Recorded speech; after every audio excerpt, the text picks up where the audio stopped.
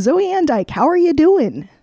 I feel the happiest people on the planet and the luckiest girl for sure in the universe, and Awesome. feeling pretty good. That's fantastic. So we're here kind of at the end of the season, or at least towards the end of the season. So what do you have going on for the rest of the year? Do you have more tournaments lined up? Are you headed home? What do you got going on? Oh man, I'm at a really fun place in my end of season, transitioning into off season, while it's all kind of, I guess you could say, kind of bleeding over into each other. So I'm in Santa Cruz currently. Nice. And I've spent the whole week this week with Dustin Keegan. We're here working out in the actual Disc Golf Strong home gym of Seth Munzies. He's our trainer. Awesome. And so we've been driving down to Monterey each day, and we'll get our gym time in and getting basically disc golf camp in. So you could say I'm pretty much total body sore right now. Yeah. However, we're going to go to San Diego this weekend.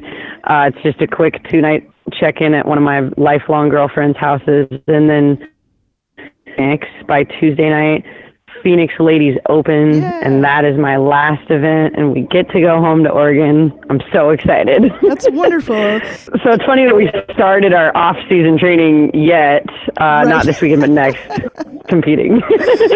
Then it's over. Right. It's just kind of how it goes. Yeah, I've got a inbox full of stuff from Seth and Disc Golf Strong, and that's one of my off-season goals, is to start actually like implementing all the Disc Golf Strong stuff. I'm so glad to hear that, because it's all very, very good stuff. And the more you follow him and the more you're interested in what he's doing, he's going to speak to the recreational all the way to the professional and everything in between for all things disc golf.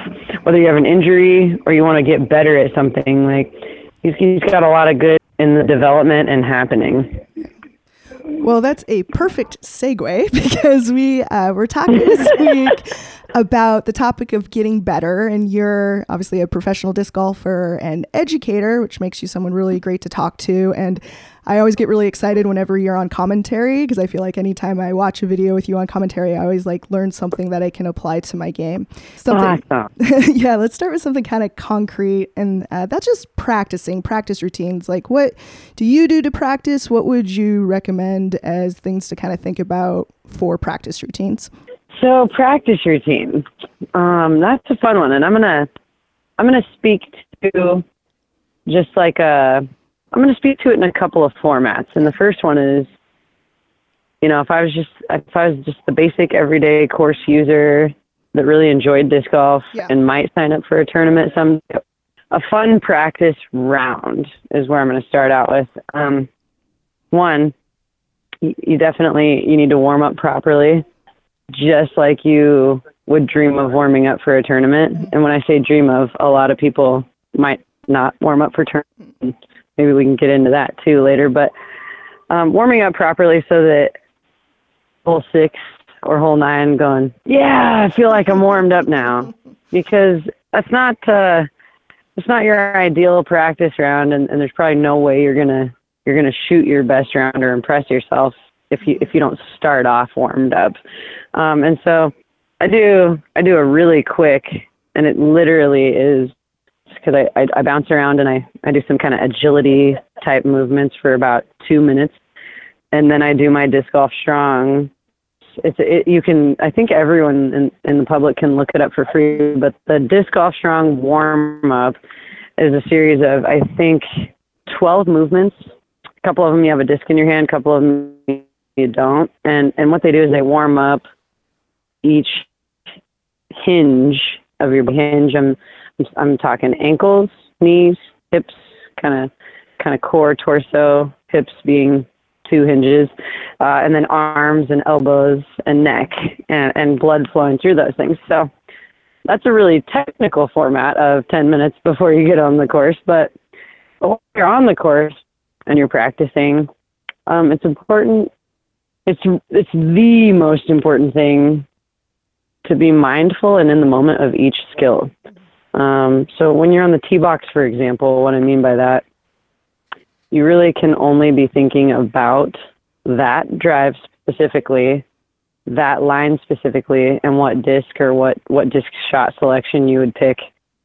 Because if you're thinking about, let's say it's a par 4 or a tricky hole, if you're thinking about where you might screw up, or that would be worst case scenario, or where you might need to make your second shot from, you've already kind of defeated the work you're going to do off the tee box. So staying mindful in a shot-by-shot selection and then in a shot-by-shot execution is like the best practice you could ever have. And that is one of the hardest things in the world to do.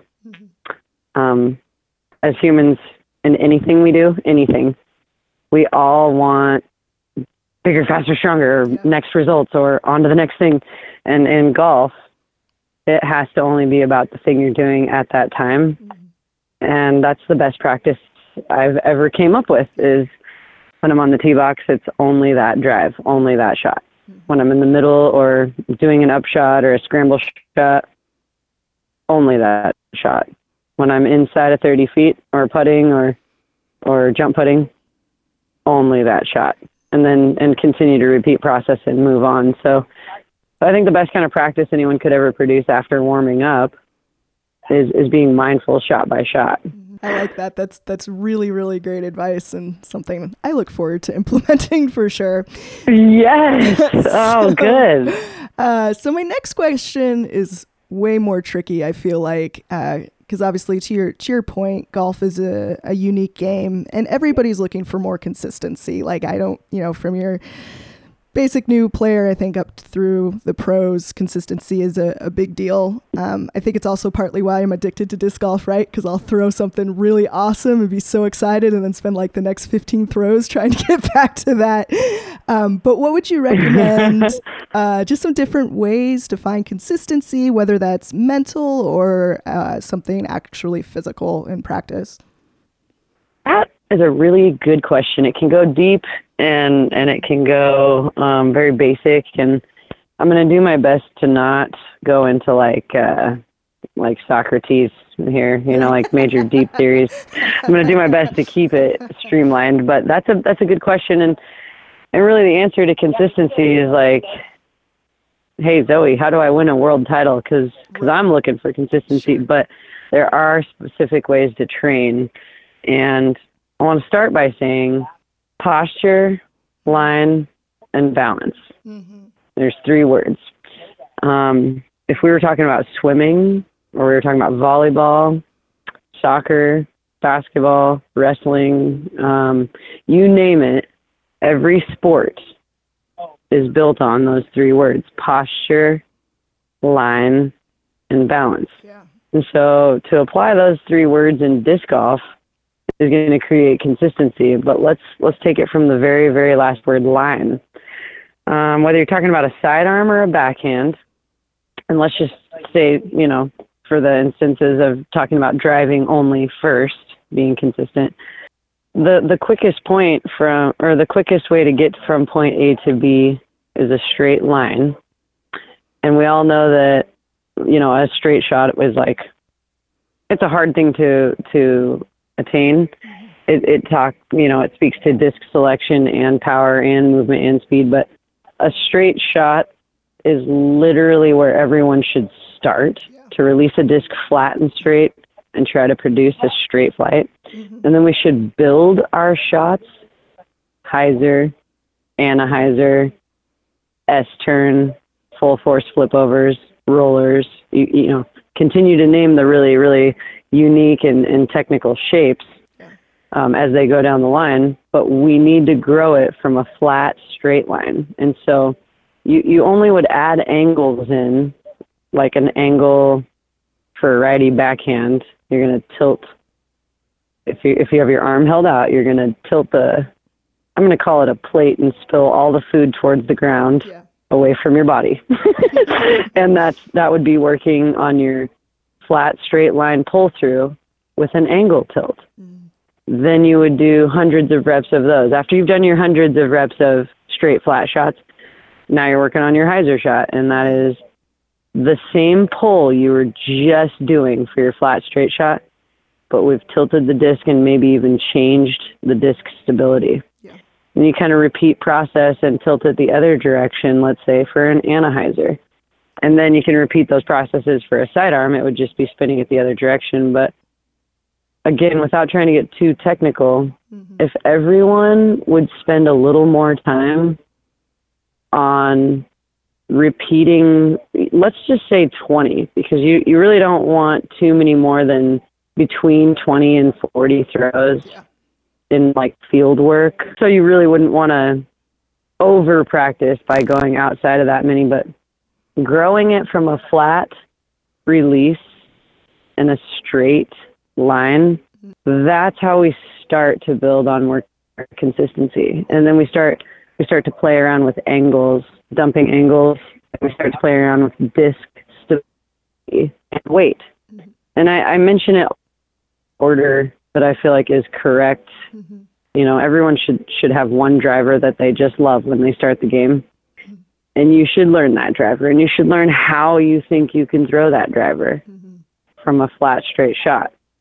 And then you get to choose different drivers to decide, like, okay, my flat, straight shot with this one doesn't go straight, you know, and that's just our basic disc choice learning coming off of building on our line from front to back. And so consistency that people don't realize in disc golf comes from multiple reps with one mold, flat and straight. Yeah.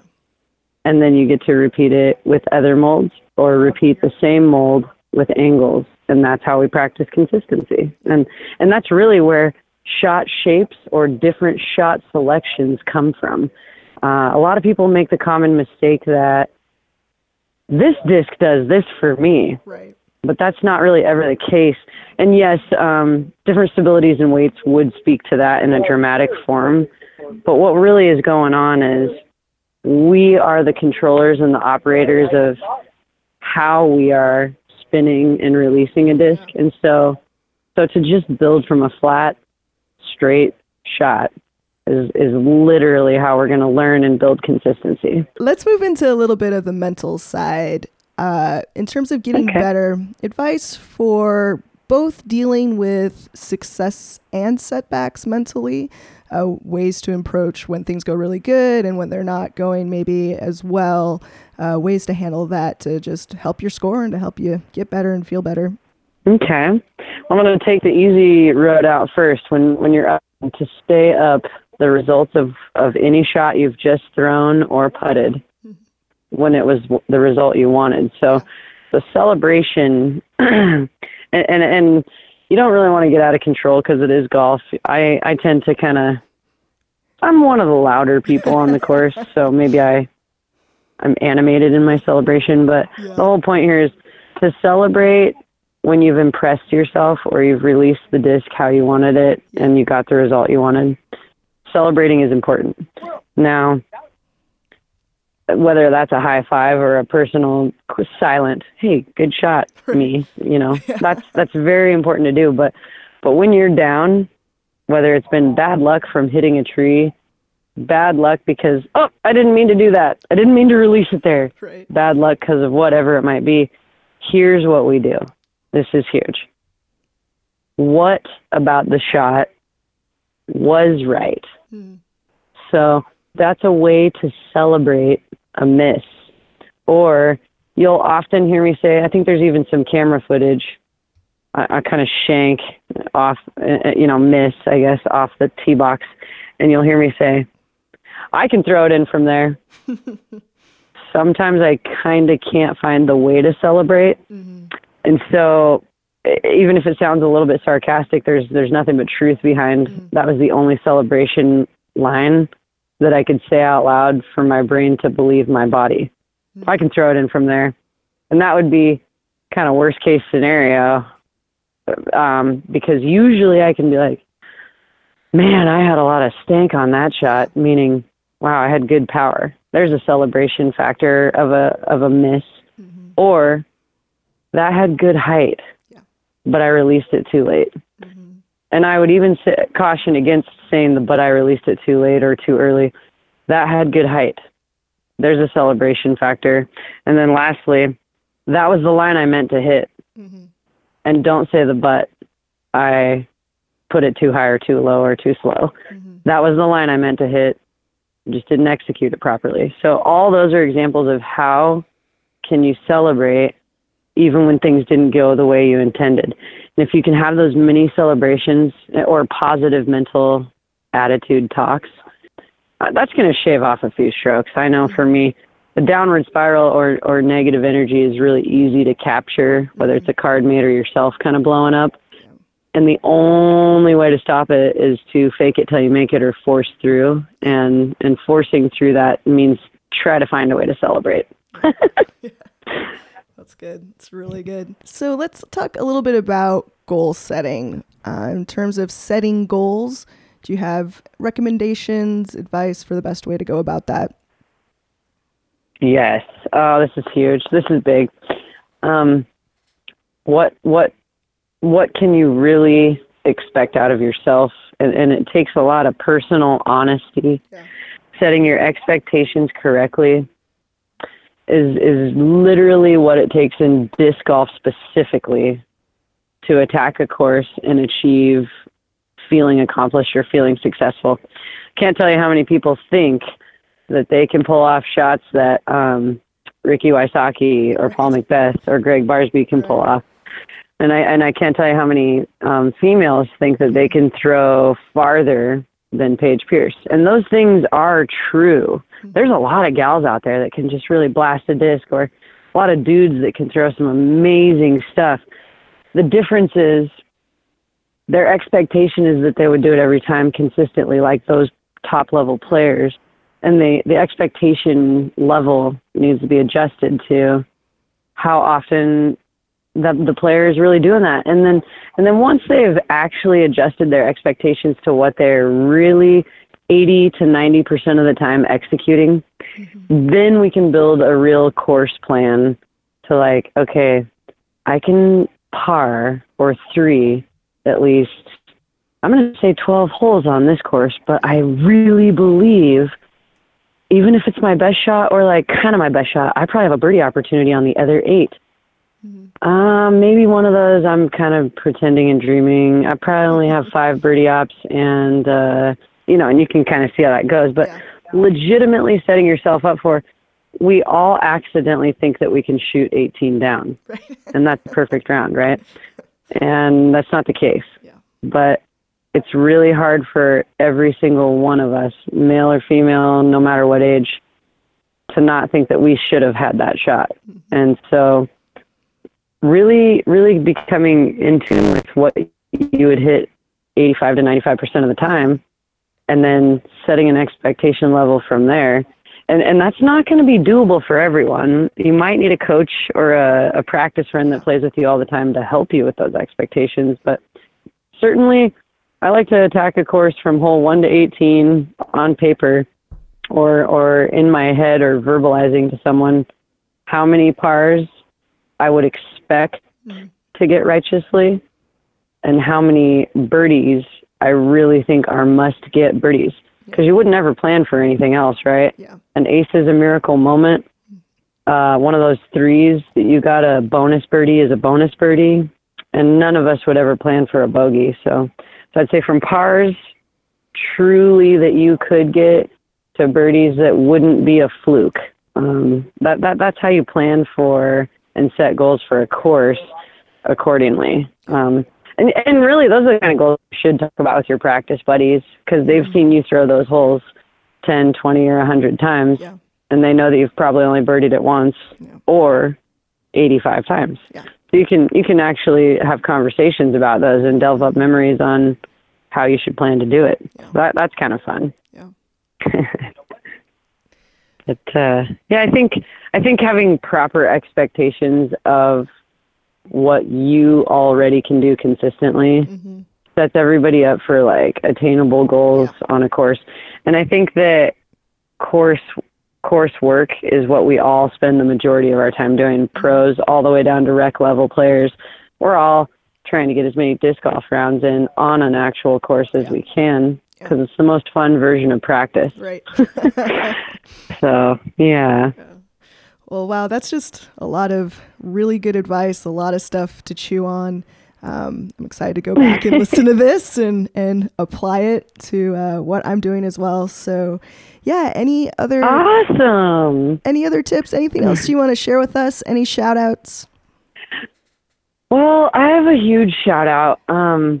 One, I need to start by thanking you for reaching out to me. This is the second time I've had the pleasure of talking to you, and I really appreciate the work you're doing. Oh, thank you. I appreciate the way you're trying to grow disc golf, and the fact that you selflessly want to help everybody while dually getting, help for yourself and your friends.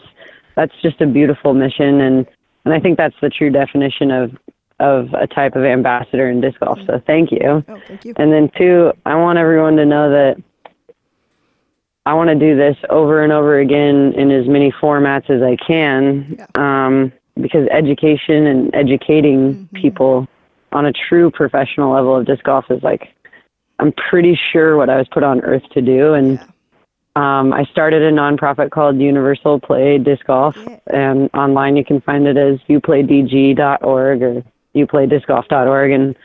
And I would say I want to encourage people, even though it's really slow on its online presence, it's incredible, the platform and the stage that's built for me and my partner in life, Dustin Keegan, to be able to spread the good word and be true professionals of disc golf and teach about it. So if I could plug anything, I'd plug You Play DG, and at this current time, the phenomenal support and awesome support that I have from team from Dynamic Discs. Also want to say Whale Sacks on that. And those two, from Tina Oakley now being Whale Sacks to Dynamic Discs, I feel some of the biggest support, and it takes support for the professionals to even be able to give more to the rest of the scene. So I just want to plug and shout out those entities and people and tell everyone I'm thankful. Awesome. Well, thank you so much for taking some time to speak with me. And I really, really hope we can get you out to Kansas City for a clinic here sooner than later. So yes, this stuff feeds my soul. I have a lot of fun teaching. Yeah, and I can tell, and it's awesome. Yeah, it's just so great. So anyway, but yeah, thank you so much again. I really appreciate it.